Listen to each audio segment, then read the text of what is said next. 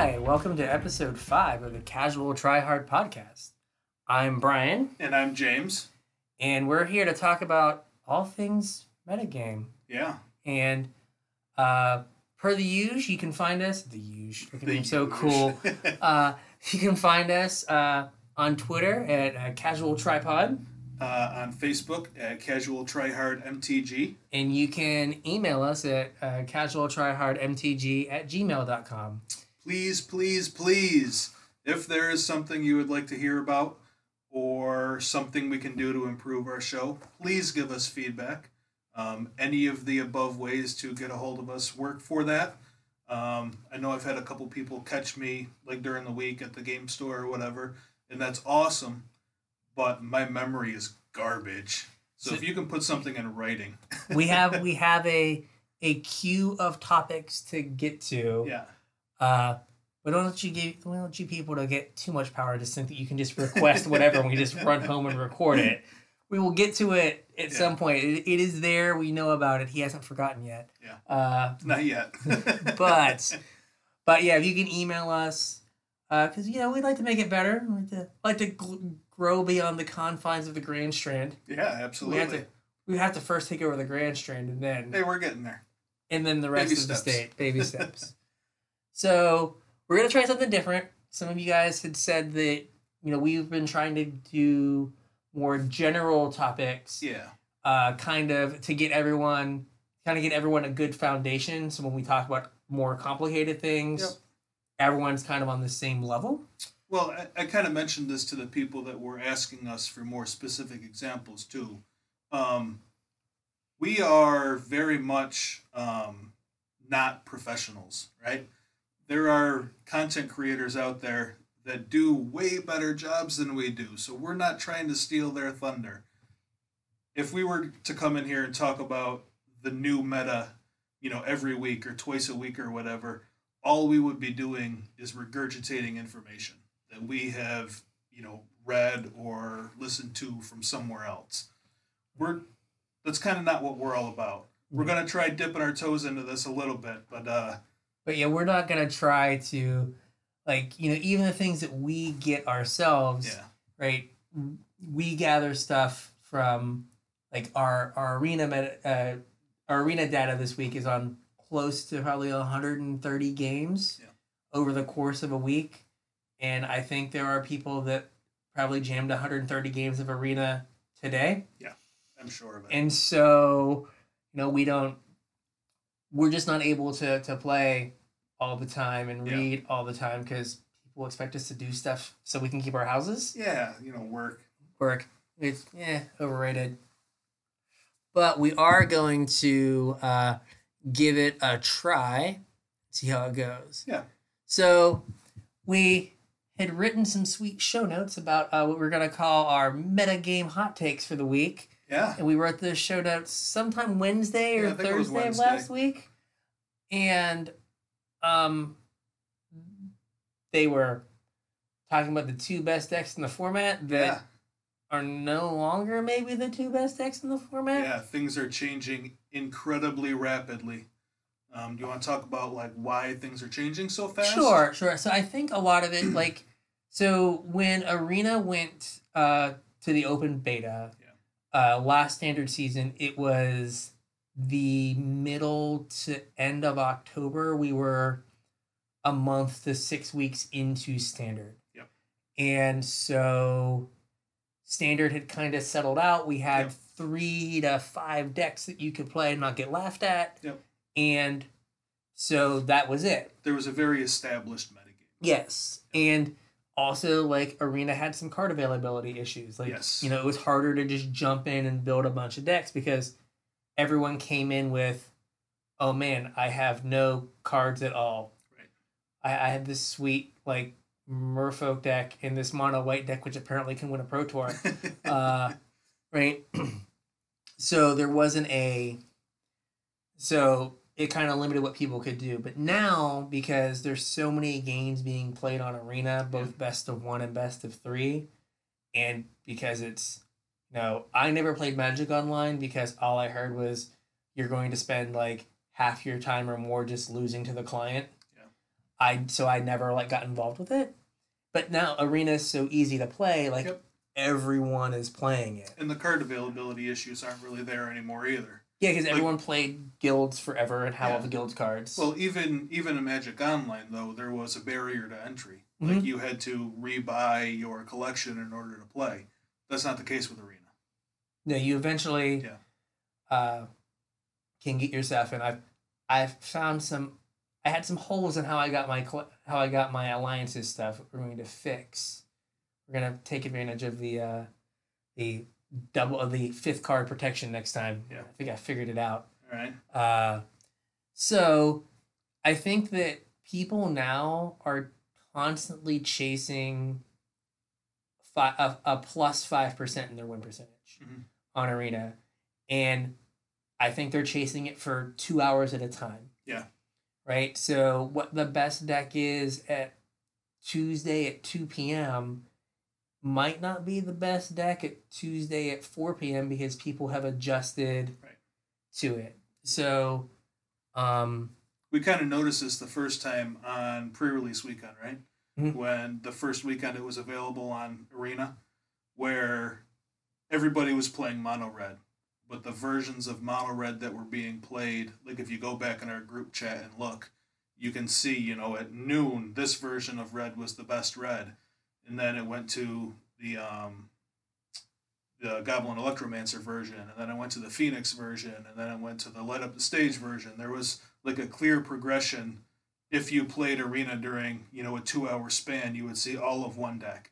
And then if you played during the next 2-hour span, you'd see all of a second deck. Yeah. There was a very clear, like, linear breakdown that you could actually watch the metagame evolve right in front of you. You could watch the red deck get built, because what would happen is you would play and you would like get ranched by a Light Up the Stage. Yeah.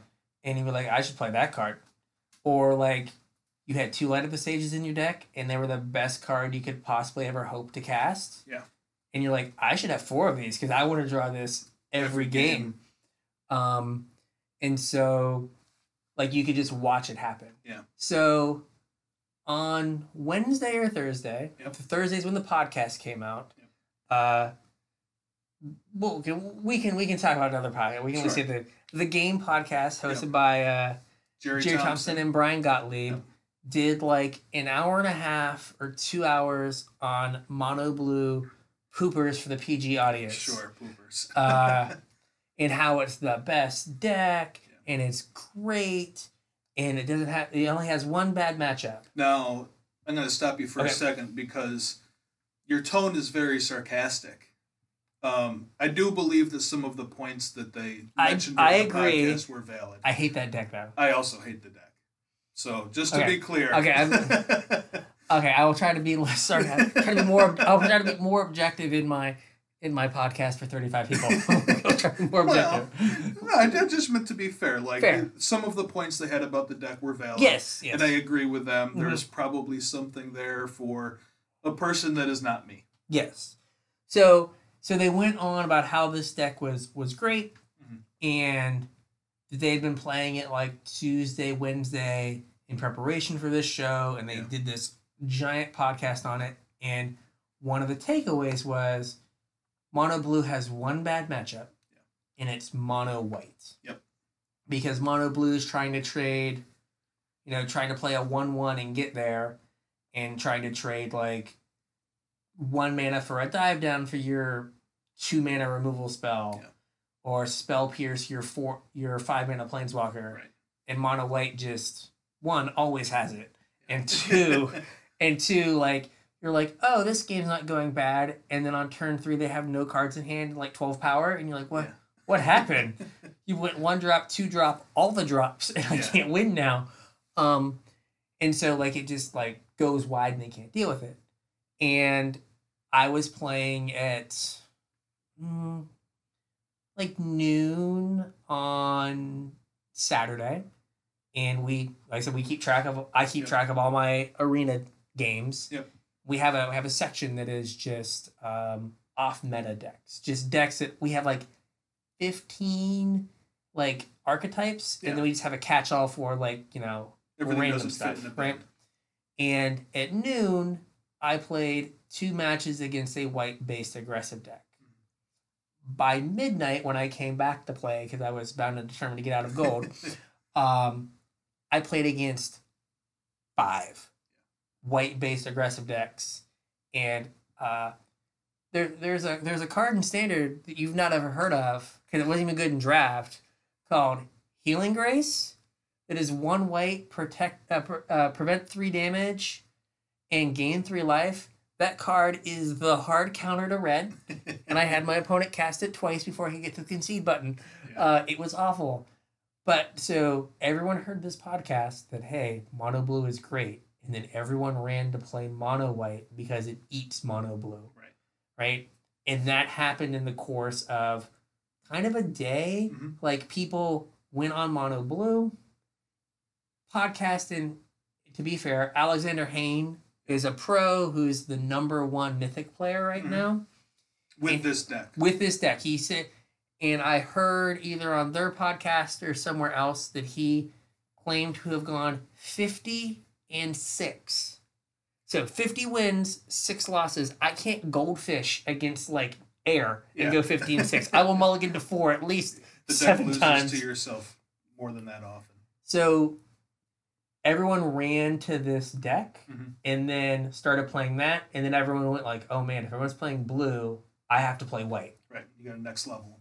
And so in the course of 2 days, we went from a little bit of blue in the metagame and no white to just white everywhere. Yeah. And I didn't play against much blue, probably because people were like, man, everyone's playing white. I can't play this deck anymore. Yeah. Same like with and so this has implications on other decks as well. Right. So Martin Yuza had that Sultai deck. Yeah, that list was sweet. It was basically everything that I kind of, building off of my RPTQ the weekend before, it had all of the changes that I wanted to make to Sultai. It kind of moved away from the Explore package a little bit and went in on some different green 2-drops. I believe he was on Incubation Druid. I kind of wanted to try out Growth Chamber Guardian. And then he ran Thief of Sanities and Thought Erasures, with the top end being close to the same, but going up with your removal just a little bit. Like I said, it was all of the changes that I wanted to make to the deck. And I'm sure that deck is really good when people aren't going 1-drop, 1-drop, 1-drop, History of Benalia, Benalish Marshall. Yeah. Like the Explore package is in that deck because that's how you beat mono white. Right. And you can't beat mono white really without that. So blue being good, which then made white good, which means maybe those changes that people were making to Sultai to get away from Wild Growth Walker and the Explore guys might just be invalid for the next 13 hours or something. Who knows when the meta's going to change again. And it's going to move again.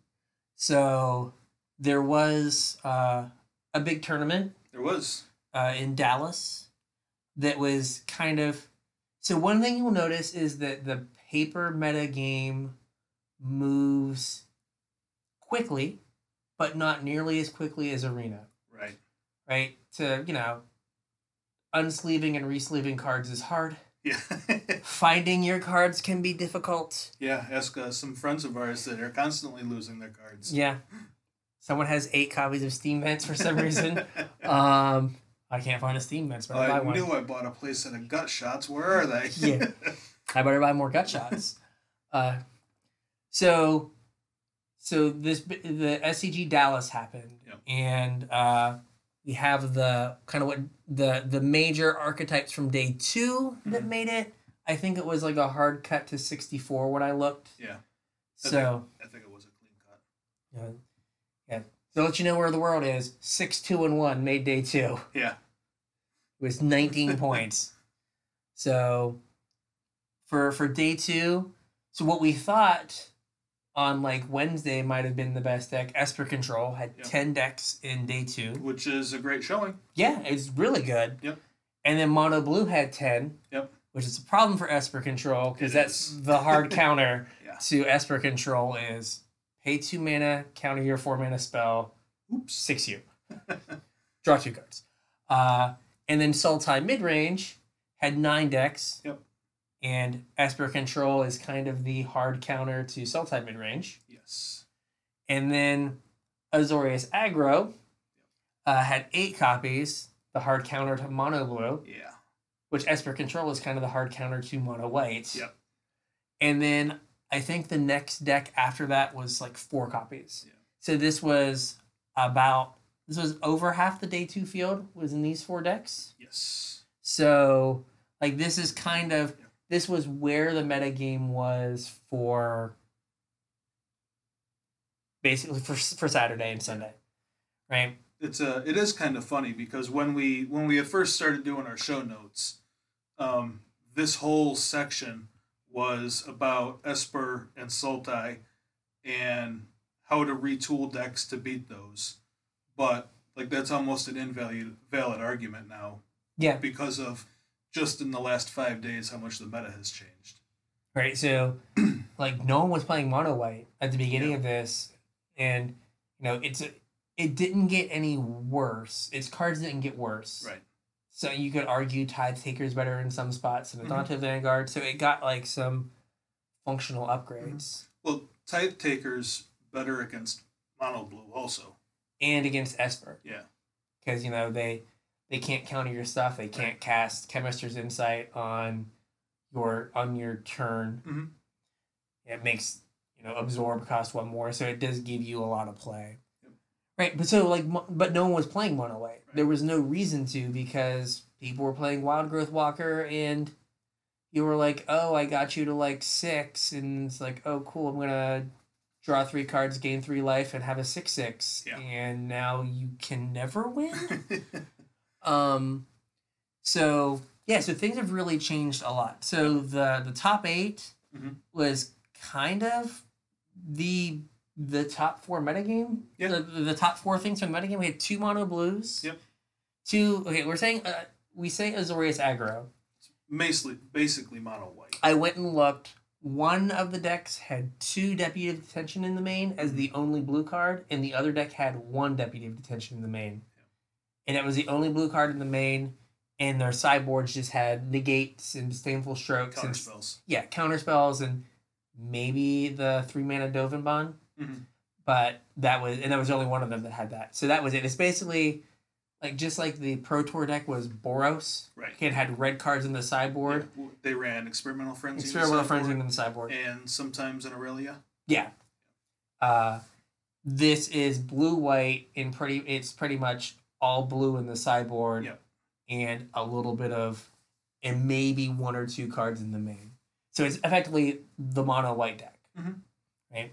Then a deck only Cameron could love, Black Red Midrange. Hey, I'm a fan of Black Red Midrange. Are you a fan of the card Cinder Barons? Not really, no. Cinder Barons. The card Cinder Barons, ladies and gentlemen. Yeah. Top 8 in a standard open. Why would you play Cinder Barons over a Guildgate, though? I don't know. I don't know what kind of statement you were trying to make.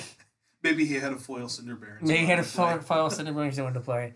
It was Jody Keith. I assumed that foil Cinder Barons availability was not the concern. The guy has lands. I think he could spend 35 cents for a foil Guildgate. Probably. Then Esper Control. Mm-hmm. Some monster playing Blue Green Nexus. I actually don't hate that version of that list. The one that plays Krasis and tries to actually win the game? Well, yeah, it plays Krasis and Frilled Mystic and. Okay, I didn't look at his list. I'm assuming this is the same list. There's been a couple different versions of this list came out late last week, and I don't actually hate it. I don't think I'm gonna sleeve up Nexus of Fate anytime soon. That would require me to buy Nexus of Fate, which is a thing I'm not willing to do. Yeah. Especially again, we can talk about some other things that have happened. Especially after LSV and Matt Nass did a 16-minute video on if they should ban Nexus of Fate. I haven't listened to it yet. We just brought up his list. It does have 4 Frilled Mystics, 3 Hydroid Krasises, and then Root Snares and Search for Ascantas and Nexus and just the Nexus stuff. but it does actually play both power and toughness in its main deck. Yeah. So this is, and then it boards into 4 biogenic oozes and 2 Carnage Tyrants. Pelakka Worm. And a Pelakka Worm. It is like, oh yeah, guess what I can't do? Ever beat a counter spell. Yeah. So I better take out all the stuff that you can counter.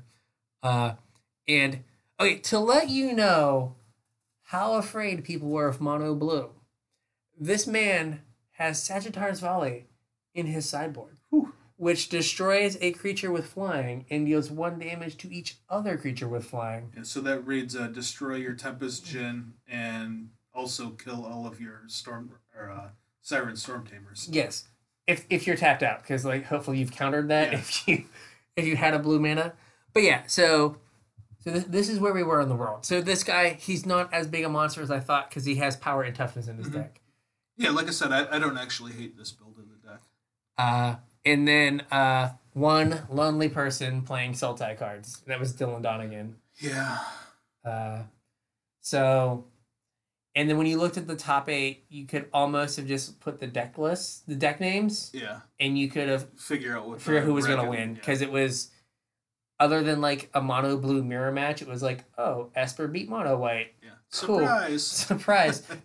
Oh, mono blue beat in the finals. Mono blue beat Esper. Like the Esper guy was like, please not mono blue. Please not. Oh my God.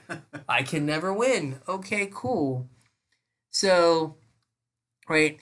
We could sit here and I think where we're going to kind of diverge from a lot of the other podcasts is I don't think we're going to sit here and tell you what we think you should play. Yeah, that's not what I want to do. No, but I think what we can say is you kind of have 2 choices. You can, 1, say, you know what?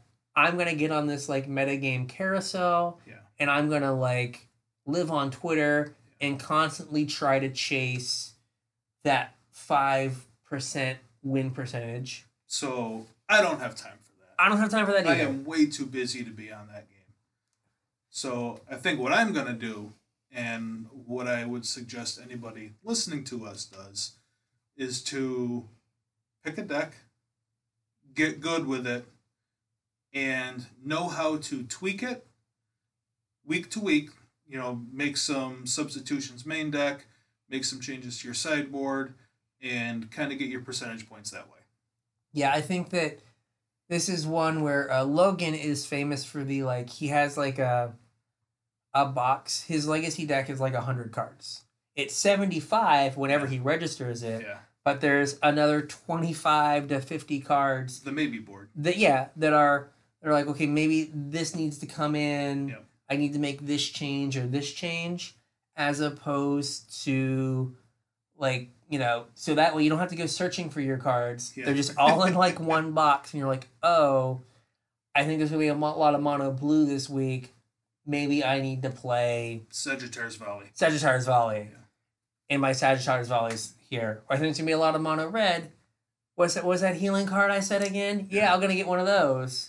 So this is a little bit different. I think this is a little bit different than last standard. Yeah. So last standard, we were doing the PPTQ grind. We played in a whole bunch of PPTQs. And I believe I registered the exact same 75 for at least 5 different PPTQs. I think at the end of the season when I got on Drakes with Niv Mizzet, I think I registered the same deck 3 times. Yeah. Like, I think all 3 that I did, I registered the same deck and, like, did not at all kind of feel bad about it. Yeah. Right? I knew that mono white was a bad matchup, but I knew what cards I needed to draw and, like, what cards were important towards the end. Right. That I could work that matchup, that it was, instead of being 40-60, maybe it was 45-55. I could get a little bit because I knew, like, oh, he played a Plains. Okay, this card doesn't matter. I've got to chart a course and get rid of it and try to just get anything else. Yep. Right? So it's like, so you kind of learn as you go. And I think that's, for the amount of time that you have, it's better to, like, try to learn a matchup and be like, this is bad, but I can make it bearable if I do these things and work the game in this direction. There's also something to be said for waiting for the metagame to come back to you also. Yeah. Because there is a little bit of inevitability built into this where because the metagame is changing so fast, eventually it's going to come back to where you are and you're going to be the best deck for that week. Yeah, so like Sultai, some build of Sultai in 3 weeks will be the best deck. Mm-hmm. Or I think the Mythic Championship is in 2 weeks. Yep. So that's usually when like the metagame starts to solidify. Because like even that, like last season, that mono red deck or that mono white deck, I'm sorry, like appeared on Magic Online the week before the tournament. Yep. And then it just was the tournament, though. I don't think the win percentages were great for it. But it just was the tournament, and then it just was a deck that stayed. Mm-hmm. And so that's going to be something that, like, that's where it's probably going to shake out. Yep. And it'll be less chase, but there's still going to be a little bit of churn. Mm-hmm. In Arena, like we said, Arena might exacerbate that. Yeah. It might make it so the metagame never settles. Yep. I kind of have a feeling that's what's going to happen. I mean, especially with the qualifying for the Mythic Invitational. Yeah. Like, at the top, there's going to be people that are going to, if they continue to tweet out their deck lists, or, Alexander Hayne tweets out his deck list, everyone starts playing Mono Blue. He may have tweeted that deck list out when he was like, well, hanging this one up. I want to play some Mono White. Let's get all these plebes on Mono Blue. Yeah. I'm going to go smash some people. Yeah. And so that might be what happens is like, people like are going to start chasing tweets. I mean, I've done it. Like, I've seen a deck that looks interesting and been like, well, I'll try it. I mean, the deck I play on paper is a deck someone tweeted out for best of one that I like build a sideboard for. Mm-hmm. And was like, well, I can't beat mono red, so I'm going to put a bunch of cards that just squish mono red in my sideboard, and I have a deck now that like is functional. Yep.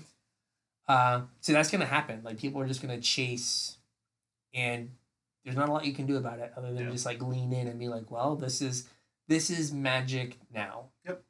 And I think that is going to be, I think the metagame before typically turned on a week-to-week basis, and I think it's going to turn on a day-to-day basis now. I think it might even be more often than day-to-day. Yeah, I mean, you can't be grumpy. You just either you just have to kind of like wait for the 3 hours where your deck is the good deck again. Hopefully you're playing during that time. Hopefully you're in Arena at that point. Right? But for the most part, like, I don't think when you go to the store, I don't think there's going to be a wild variation. Yeah. Like, I think most people have 1 to 3 standard decks together. Yeah. And they're going to play one of those 3 decks. It's not going to be, most people don't have an infinite card supply where they can just go like, oh, what do I want to play today? Oh, okay. Oh, I have like 8 Biogenic Oozes. Cool, we're going to play those. So now we're going to like do another one of those kind of like broad topic things. Yeah, something to, we should probably come up with a name for this segment. A little level the playing field or something like that. Well, if you got suggestions, hit us up at Casual Tripod on Twitter. Or, expanding your vocabulary with Casual Tryhards. Yeah, that sounds like a lot of that. That's a mouthful. Yeah, that's a lot of vocabulary for that. Right. So there are some names that are good that have already been taken, so we've got to kind of work our own thing in here. So any suggestions? Any wordsmiths out there? All right. So we're going to talk about, you may have heard this term before, we're going to talk about pillars of the format, or pillars of a format. Yep. So what is a pillar of a format? What does that mean? So to me, pillars of a format are kind of broader strokes than what a metagame is. So we talked about metagame a little bit, 2 weeks ago, last week? Mm-hmm. And we established that a metagame is, basically all of the different archetypes in a room, right? So sometimes archetypes can share cards, and that's kind of what pillars of a format are. It's like certain really powerful cards that are format defining. And sometimes you don't need a separate game plan against every different deck in the room as long as you have a game plan against one of the pillars. Yes. So it's basically what, cards that archetypes get built around. Right. Right. So, it's shorthand for decks. Yep. Right. So, for example, Teferi is a pillar. Absolutely. Right. So you have to have a plan against Teferi decks. Mm-hmm. Right. So that could be Esper Control. Wilderness Reclamation. Or like some turns decks. Yeah, turns decks. Yep. Right. So you have like Teferi as a thing you have to be mindful of when you sit down and someone plays like Hollowed Fountain. Mm-hmm. And you'd be like, oh man. There's a Teferi coming. How do I, yeah. And it doesn't matter what comes before the Teferi, right? There's always, if they play blue and white, there is a Teferi somewhere in the 75. Yeah. That's the reason to play blue and white. Yeah, it's like, oh, I opened one. I guess I'm jamming this in my deck. Yeah. So, and then we have Wild Growth Walker. Mm-hmm. I think that just kind of encompasses, and maybe Hydroid Krasis might be a better like pillar there, but just encompasses like the mid-rangey green decks. Well, I think like Wild Growth Walker in particular is a marker of the Explore package. Fair. Which you see basically out of the mid-range, green black X decks. And some of the Bant decks, I think, play that as well. Some. I also saw a couple of interesting lists, like towards the end of last week, that were Gruul lists that were on the Wild Growth Walker Explore plan. Did they have a Spellbreaker? I don't remember if they had Spellbreaker, but they went big. Okay. They went big in the top end. Hellkites and Ravager Worms and I have 5 Ravager Worms. I need someone to play that card. Make it good. Read the card. The card is a good piece of cardboard. I just need it. I just need someone to be like, you know what, you're right. It is a good piece of cardboard. I should probably crunch some creatures with it and eat some as content of the Sunken Ruins. Yeah. Just crunch. Just can we please? Right. And then Reclamation is like the Wilderness Reclamation. Yeah.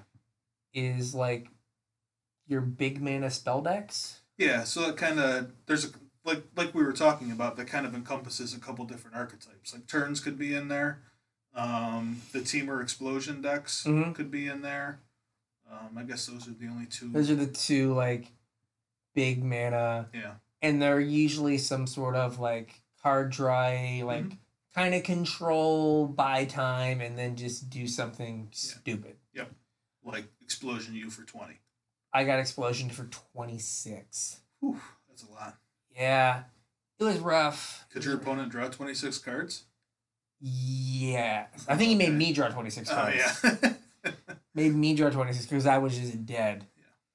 I think he went like turn 4 Reclamation, turn 5 Land Reclamation Fog U, turn 6 Reclamation. Oh boy. Turn 7 Reclamation. I think he only had 5 lands.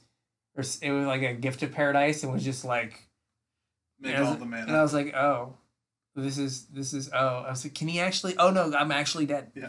I can actually die to this. Okay, cool. I was like, I'm at 26. I'm feeling dead.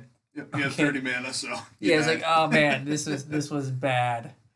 And then How the Mighty Have Fallen. Chainwhirler used to be the pillar for the red decks, but it's probably I think light up the stage. Light up the stage now. Like people are like, I'm only playing 2 in my arena deck. There's plenty of lists that I have seen with 0. Right.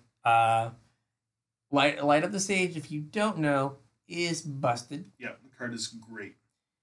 Like Legacy might bring back the blue-red Delver archetype in Legacy. Yeah, I have a feeling that this card is better than people think it is, even currently. It is the card I want to draw.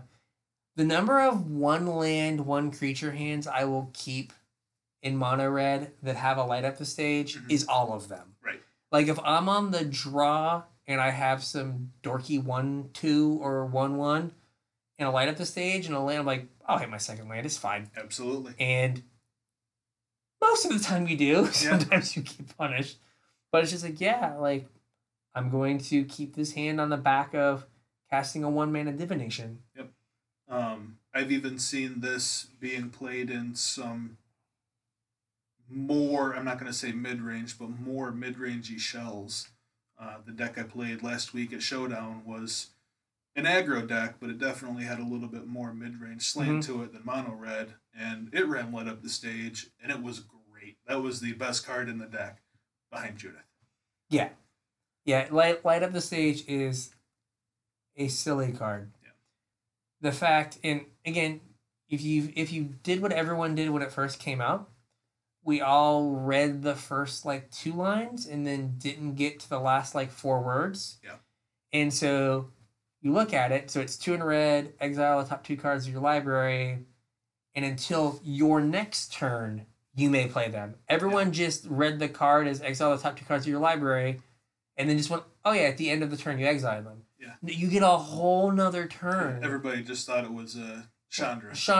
But you get a whole nother turn. Like, you're just like, the downside is your opponent knows exactly what's going to happen next turn. Who cares? Right? There's been a couple of times where I've been like, I don't really want to cast this risk factor, but I want to deal 4 damage to them, and I want to be able to cast it again in 4 turns. So I'm just going to cast this risk factor, and we're going to wait. Yep. And fine, my next turn I'll cast my 3-drop that I was going to cast. I'll cast my Chain Whirler, a couple creatures, but I want to make sure this is here. Yeah. That I can cast again. But it's just great. Mm-hmm. Like, it lets you keep sketchy hands and fixes them. Gives you gas when you need it. You know, like, and this is to a loyal listener. You know who you are, Chuckles. With Runaway Steamkin. Oh yeah. Oh my gosh. This is was it turn 3 kill or turn 4? No, turn 3 kill in standard with Light Up the Stage and Steamkin, right? I have consistently killed people on turn 4 with mono red with Steamkin. Yep. Just like you get your counters on Steamkin and you attack and you're like, light up the stage. You like take the counters off, light up the stage, get a counter, cast whatever you get, and like, Lord help them if you get a second light up the stage. Yeah. And like, I've cast like 6 or 8 mana worth of spells on turn 4 off of Steamkin. Yeah. And it's like, oh, you're at 12 counting. Okay, you're totally dead. I just need to like cast these couple light up the stages. Is great. Yep. I don't know what other shells it can go in that are busted. Maybe the Judith shell. Mm-hmm. Yeah, it was great. You'd play out all your early drops, stick a Judith, make your early threats a little bit more relevant once the Judith is out, make them kind of scared to trade in combat, because then you just machine gun them, and then the next turn you light up the stage and refuel. And with Judith, you always get your... if they don't block, you get Spectacle. If they block, you get Spectacle. Yep. You just get to do... It costs 1 mana. Yep. Like, there was I think it was in the team tournament, a guy, in Baltimore, the guy was playing blue-red Delver in Legacy with 4 light up the stage. Yeah.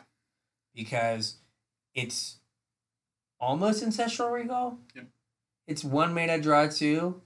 Right? Everyone thought that Charter Course was going to break Modern when it was 2 mana, draw 2. 1 mana, draw 2. Even better. Yeah. So, yeah, it's great. Yep. So those are the cards that kind of, you either know when someone plays one of the plays a lane that can cast them. Mm-hmm. More than likely you're going to be playing against that card. We also had one more to add to this list, didn't we? Oh, we did? We did. Uh-oh. Go ahead. I forget. It's a blue card. A Nexus of Horribleness? No. Because Nexus falls under Reclamation. This is true. Blue card that... Curious Obsession. Oh my god, Curious Obsession. Unfortunately. I mean, that's just really one deck. Yeah. But, yeah. So, again, Mono Blue Poopers is a collection of cards that you wouldn't play in your draft deck. Nope. Except for Tempest was impossible to play in your draft deck as well, because Dominaria was a 3-color awesomeness format. Yeah. A bunch of cards that would not make your draft deck that get ahead and stay ahead. Yep. and somehow win games. Somehow. I mean, they have the draws that you just never get to play a spell. Right. Where they're like one drop obsession with some form of interaction, dive down or spell pierce, and then they just have like essence capture into Wizard's Retort into another Wizard's Retort, and you're like, oh, I guess I just didn't get to play this game. Right. But then the whole house of cards falls apart to shock. Yeah. It's like one drop. Chain Whirler. Shock it. Okay. Or like I always play now as if the mono blue player, when they have 2 blue up, that they have like early in the game, I'm like, oh, they have a Merfolk Trickster, they're gonna try to eat my guy. Yeah. So like go to combat attack, they flash in Trickster, and I'm like, 4 blocks, shock it. Because they always let you attack first because they're trying to like be sneaky. Trying to get you. You're like, shock it, and it's like, what are you gonna do now? You don't have a thing to put a Curious Obsession on. You don't have a wizard. That spell actually costs 3 mana in your hands now. What are you gonna? Oh, nothing. Okay, cool. Yeah. You have another one. Shock it again. What are you gonna do now? And that is, it is a style of Magic that is fun, but the deck wins by inches. Yes. And if you make a mistake on turn 2, you lost. On turn 5, you're like, oh man, I'm going to be 1 damage short because I did something 3 turns ago and I can't win this game now. Like, I had to win the game this turn and I missed 1 point. It is not forgiving. So, I mean, again, if you're Alexander Hayne and you played the hell out of it and got to the perfect build and then ripped off 50-6, right? It's insane. That is an insane win rate. Yeah, I don't know, like, what you... Like, I don't know how you don't lose to, like, keep a 1-land hand, don't draw your second land. Yeah. Right? Like... The deck should lose to itself more than that. Yeah. So, again, he's either way better than me. I don't know if he is 90% win rate better than me. Yeah. Or he ran like hot as the sun and is way better than me. Probably both. So it's like, okay, like you're way better than me, and like every game you like stopped at exactly 4 lands. Yeah. Never drew a 5th. Never got stuck on 3, so you couldn't play Tempest Djinn plus protect it. Yep. Never got 7 lands. Just always that sweet spot of 4 lands and like 15 spells every game. Must be smarter than me. Yeah, I've not been that fortunate. Yeah. And, I have normal human draws where I have 19 lands in my red deck and I draw 9 of them in the top 20 in the top 20 cards. And it's like, oh, I just didn't get to play this game. Yeah. This was awful. So yeah, I mean, maybe it's not a pillar of the format, but yeah. But so the pillars, just think about like these are the cards that people are building around, and that are doing. And I mean, sometimes they can overlap also. Oh yeah, of course. Like Teferi and Reclamation. Yeah, a lot of times go together. Right, and like, is it a Reclamation deck? Is it a Teferi deck? Yeah. You still lose if you don't kill Teferi and they untap every time. Yeah. Teferi, like they need to change the wording. Like, his alt should have just been -6. You win the game. Yeah. Like. This saved a lot of people a lot of time. It's like, oh, you untapped with it for 2 turns. Yeah. Like, we can just stop now. Yeah. But no, it's like no, we're gonna let you think you can win the game, but you can never win the game. Never ever. It's like, oh, okay, cool. So, so when people say pillars, that's what they mean. Yep. Those are the cards that are important. Yep.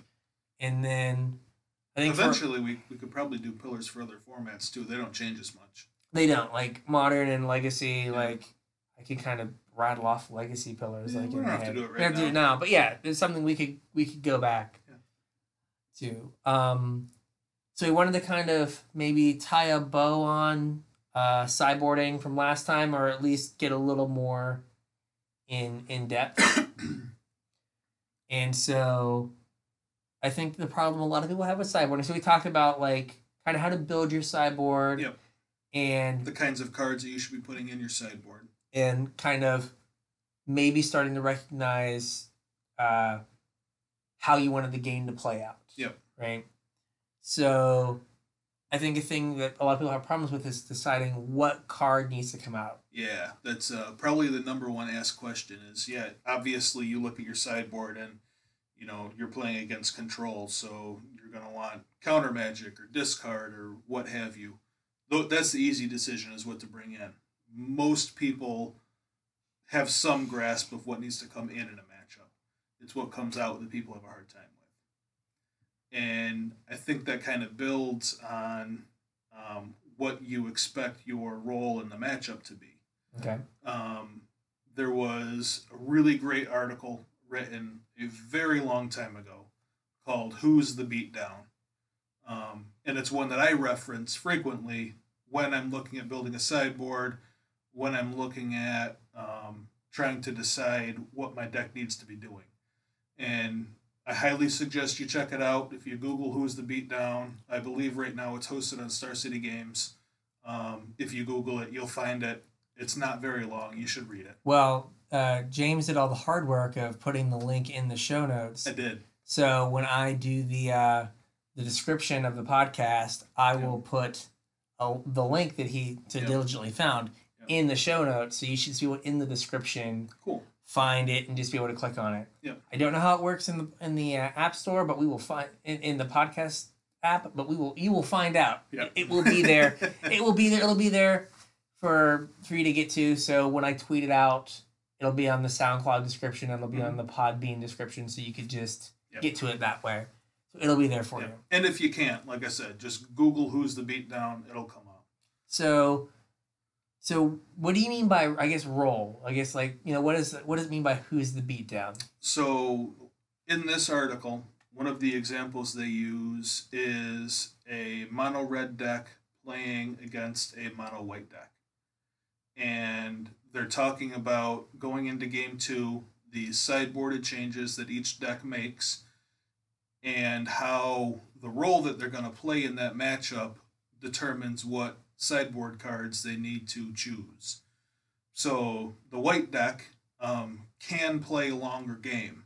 It has life gain, it has some different removal, it has some different sized creatures, and the red deck is, I'm showing my age here, but it's a sly deck, which is awful creatures that you don't ever want to see after turn 3, but the way the curve is built, it makes perfect use of all of its mana for turns 1, 2, and 3, and hopefully you're close enough to being dead where every turn after that doesn't matter.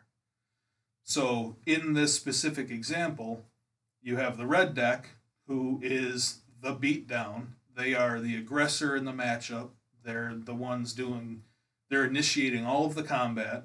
The white deck is never going to attack into the red deck until the game is already swung in its favor. The red deck is the one that's doing all of the beating down. So in this matchup, the red deck is the beatdown, and the white deck is the control deck. They're playing a little bit longer game. They're trying to manage the threats. And the mono white deck could be like just a mono white aggro deck. Yeah. But in this particular matchup, right, it has to be the control deck. Mm-hmm.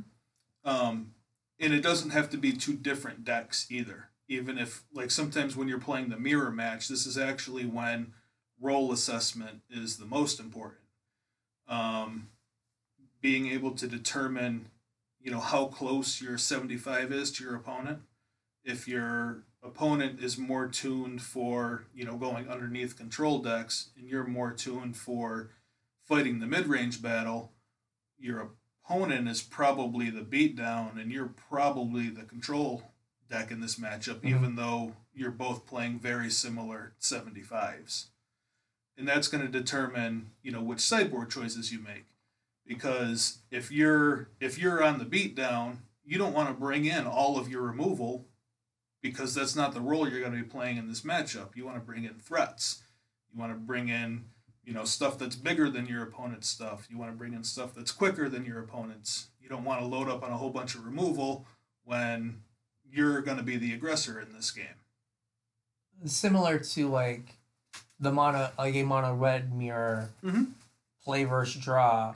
If you're on the draw, you often take I'm going to point all of my removal at your creatures. Right. Because I got to draw one extra card. Yep. And when the dust settles, I'm going to have a 2/2, and you're not. Yep. That is actually the point I was going to make next, was it can be very play draw dependent, especially when you're looking at a mirror match.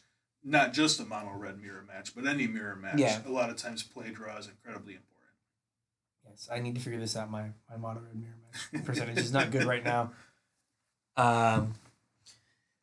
So kind of skipped over. So how do you decide what comes out? So you can look at your sideboard and go, oh, I lost to Wilderness Reclamation. Mm-hmm. I need to bring in the cards that beat enchantments. Right. But then you have to decide, all right, again, how do I want this game to play out? Do I want to be aggressive? So do I need to take out, other removal because they don't have a lot of creatures to bring in this enchantment removal?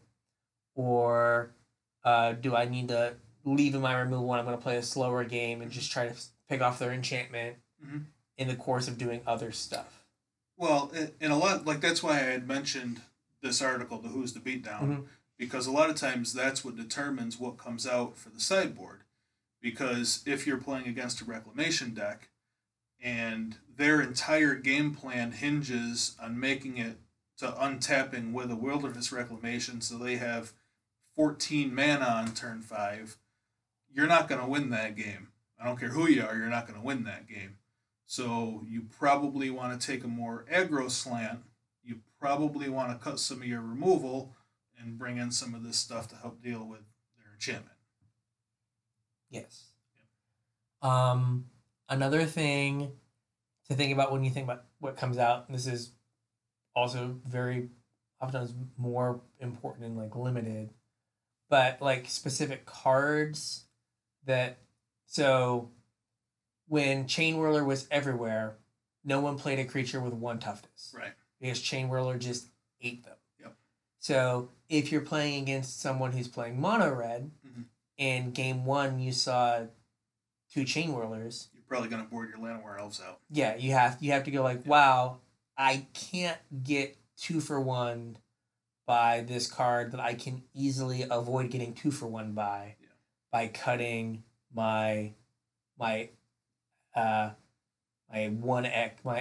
creatures. I have to just take those out. So you'll look at things like that and go like, okay, I'm going to make it so this is not a liability. Or like Lyra. Lyra's great, but if you're playing against Sultai, like it might be hard for you to tap 5 mana to play your Lyra and then have them tap 5 mana and kill it with a Vivian Reed. And then they still have a Vivian Reed. And you just have shame and sadness. So you have to, sometimes you have to be like, wow, Lyra is great in this handful of matchups, but is a liability against Chupacabra plus Vivian Reed. Yep. Right, so I can't continue to play my Lyra, even though objectively it is my best card. Yep. But in this one particular matchup, it is the worst thing I can do with 5 mana. Yep. And it's hard to, like, say, to pull that out. So, like, I'm playing Gates. Not Gates with Nexus, because I'm not a monster. Gates with Rams and Gate Colossuses, right? Just go over the top of people. Right? The best card in the deck is probably Gates of Blaze. The second best card is probably Guild Summit. So 2 and a blue enchantment. When it comes into play, you can tap any number of gates and draw that many cards. And then each time you play a gate, you draw a card. Yep. Right? It's great. It's the first thing I cut against mono red. Right. I cut 3 of them, and I cut 2 Mass Manipulations because I'm never going to cast them. Right. And like, if I take my turn 3 or turn 4 off to cast 3 mana do nothing, red kills you on turn 4 if it's not messed with. Right. So you just have to go. It's not what this game is about. This is not what this game's about.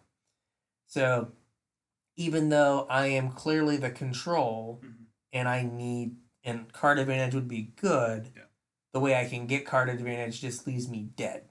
So you have to go, you know what? I can't play this card. This has to be the first thing that goes. And I bring in a little bit more removal, some life gain, and try to shore it up that way where I'm controlling, but my card advantage is going to be a giant Gatebreaker Ram that you have to spend 2 creatures and a removal spell on to get off the board. Yeah. Like, that's how I'm going to get my card advantage is 8/8. You can't kill it. Yeah, that Ram's name is the Abyss. he is a 6U. Yeah. I guess I'm taking 6. Okay, cool. Oh, wait, he didn't tap. I can never win now. Oh. But you have to get your card advantage in other ways other than just draw a card. But against control, it's the best card. It's the best card in the deck by a mile. Yeah. And like if it resolves and doesn't get mortified, it's just like, oh, every land I draw is draw a card. Like, it's really hard for you to beat this. Yeah. Now, granted, I board in stuff that is better than my normal fare because sometimes drawing into a Gatebreaker Ram doesn't matter when they're just like Vraska's Contempt. Sure. Oh well, I guess all the stuff I draw into is garbage. Okay, this is a problem.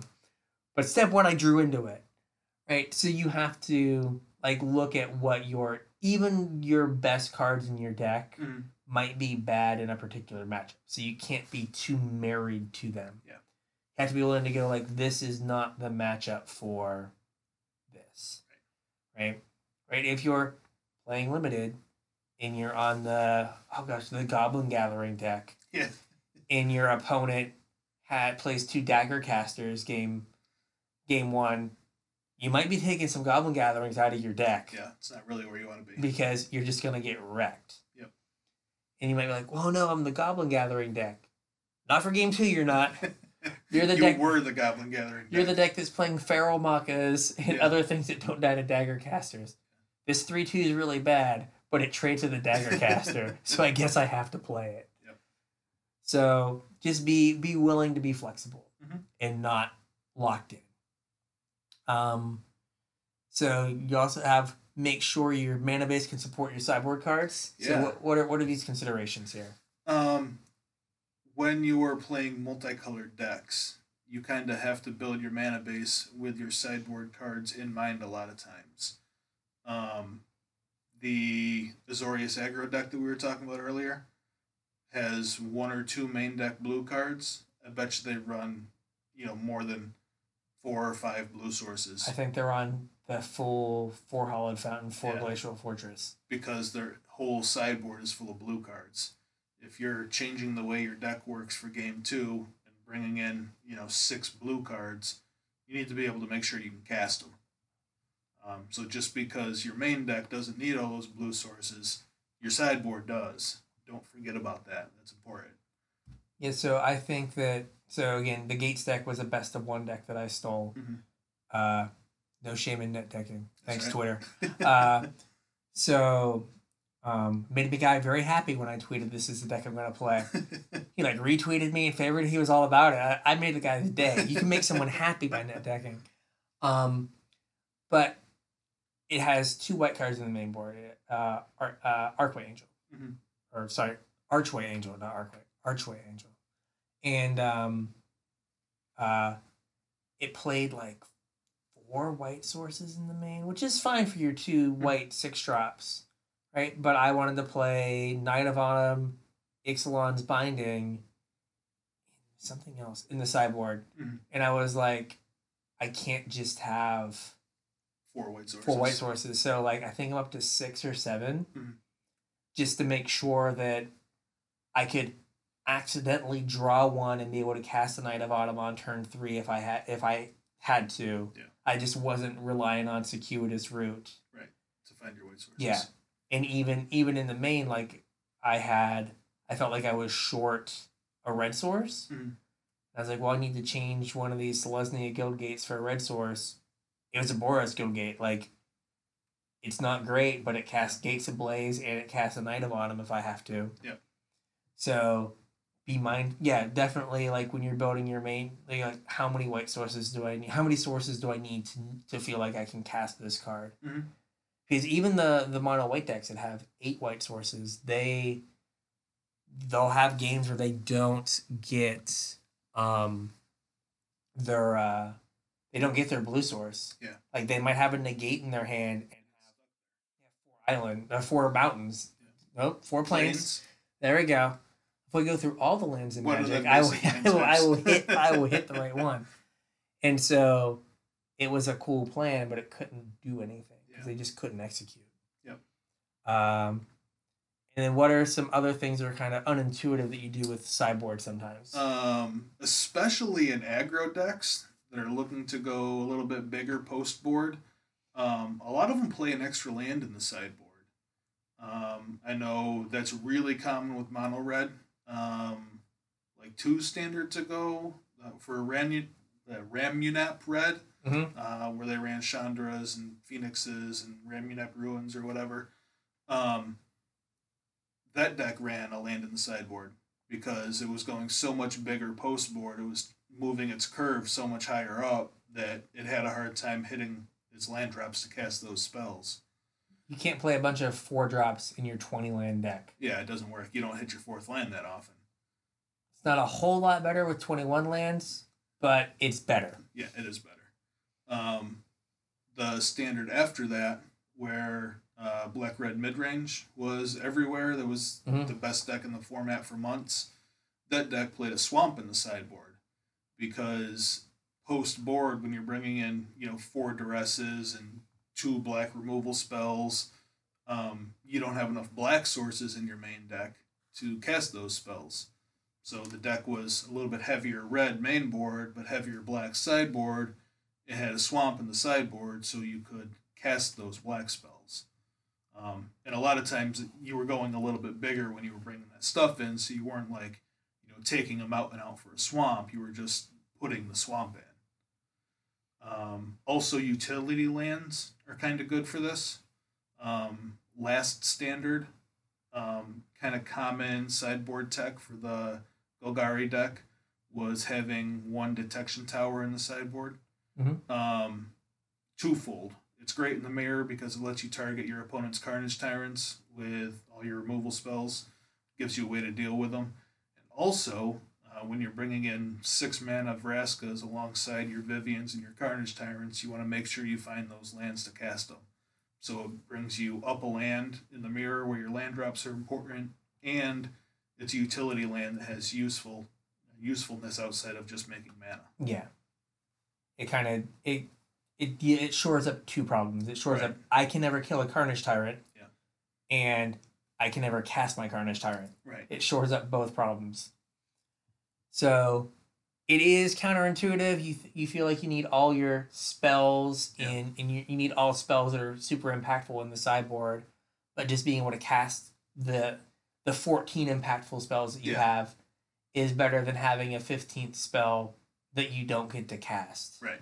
Or having 14 spells that you can't cast. Yeah. So when you're deciding what to come out, how is the game going to play out? What are cards that are just bad in the matchup that might normally be good but just aren't now? Right. And don't be afraid to have a land in there. Yep. So we're at an hour, so we'll do a quick arena breakdown. Yep. This has basically been my my existence has been playing best of 1 arena. You certainly have a lot more games locked than I do on arena. So I think I am like of our list. I think I'm like 90 of the 95 games that were played in gold last week. So now things started to move. Yeah. But it's safe to say that Mono Red is still the deck in arena. So out of our 95 games, it was 21% of the metagame. Yep. And then the next closest deck in best of 1 was random off meta stuff. So other was your second. Other was the second archetype. Yeah. In gold.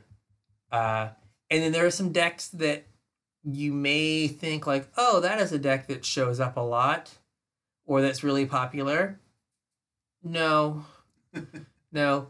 Golgari. So, it may have been Sultai that they didn't hit their blue land, but Golgari was 3% of the metagame.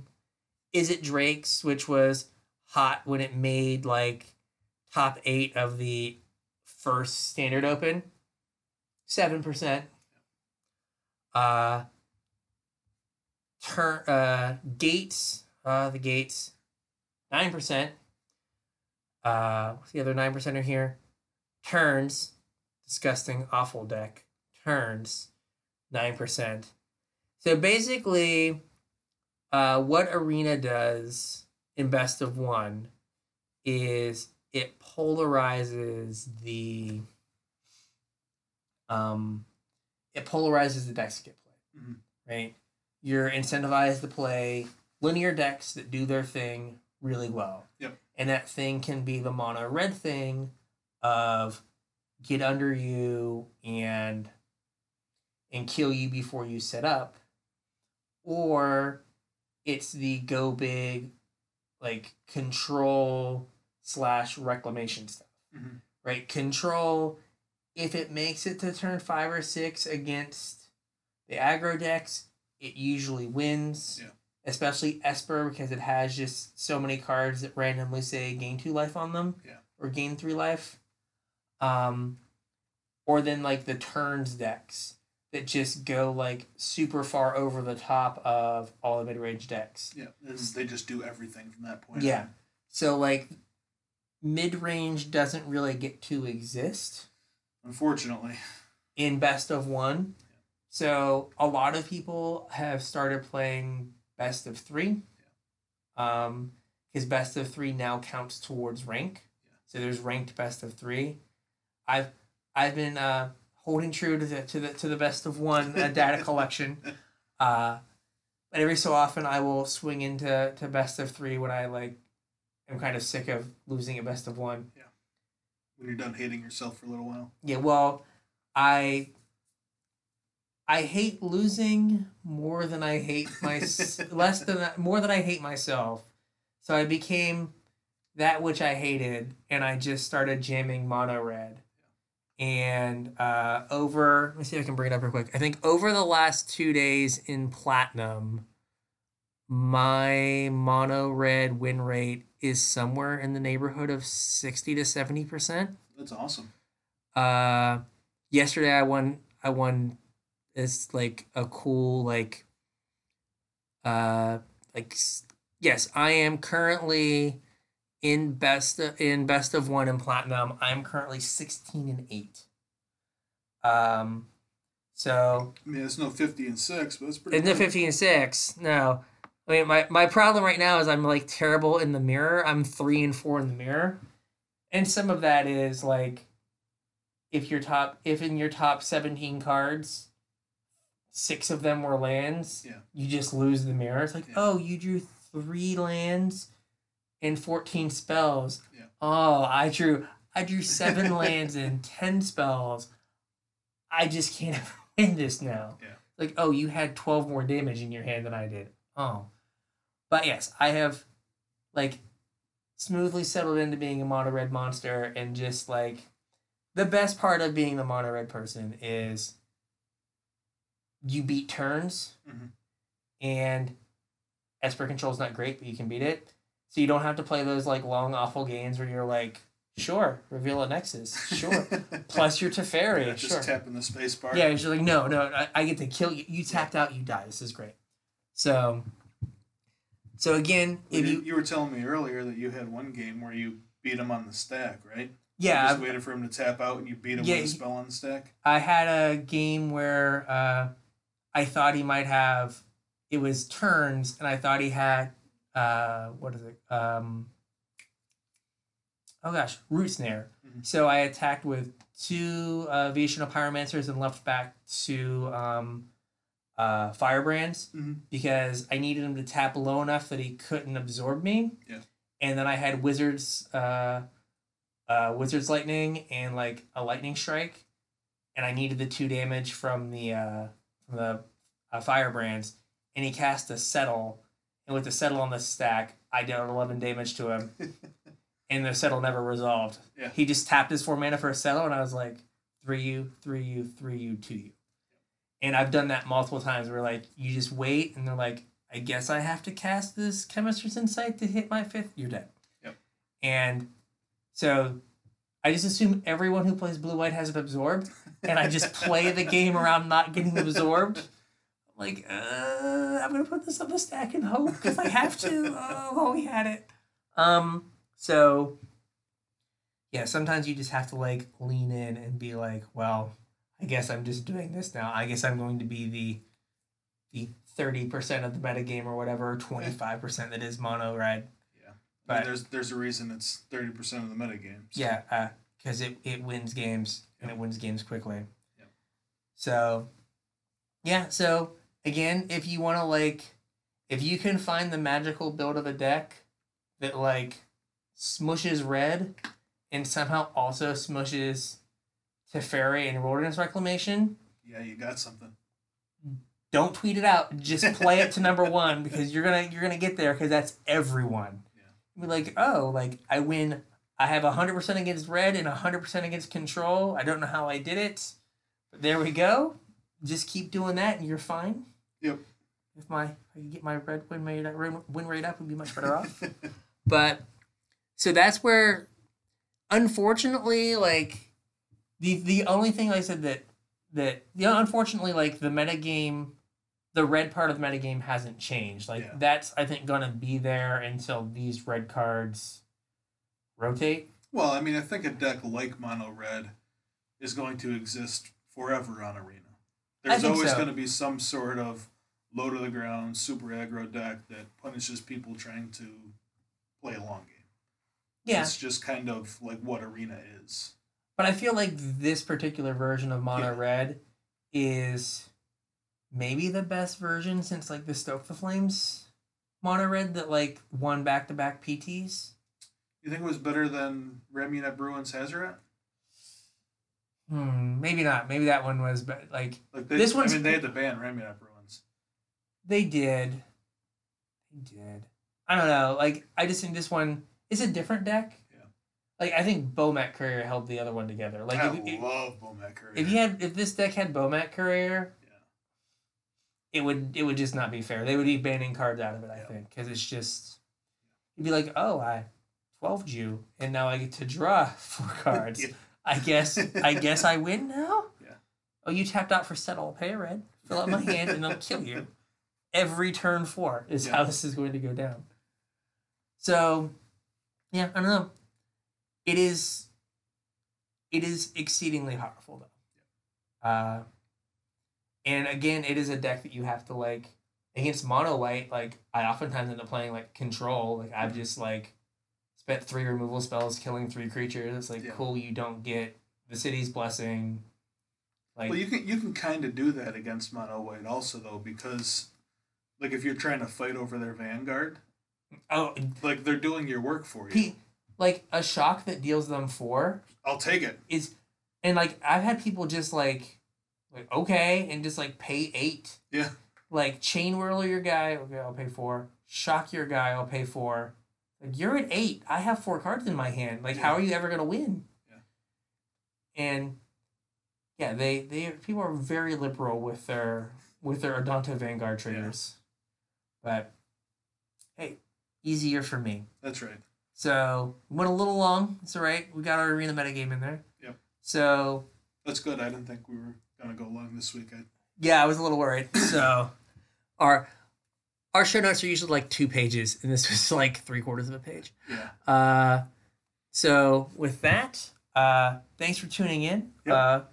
Again, as James implored you earlier, please send us some topic ideas, some ideas for the show. Let us know if you liked our like mini kind of like catch up on the week of metagame stuff. Yep. Like to see more stuff like that. We might, depending on how things go, have some other ideas for some other topics. Mm-hmm. But if you have something that you want to see, let us know. So again, Casual Tripod on Twitter. No one's tweeted at us. Come on, like Like it's just the people on the team. I think it's not fair. I'd go there and I'd check my alerts and there's like nothing. It's like Cameron retweeted someone and I'm like, I appreciate you, man, but someone needs to retweet me. You can also find us at Casual Tryhard MTG on Facebook. And you can email us at casualtryhardmtg@gmail.com. And with that, we'll see you next week. Yep, we'll catch you at FNM.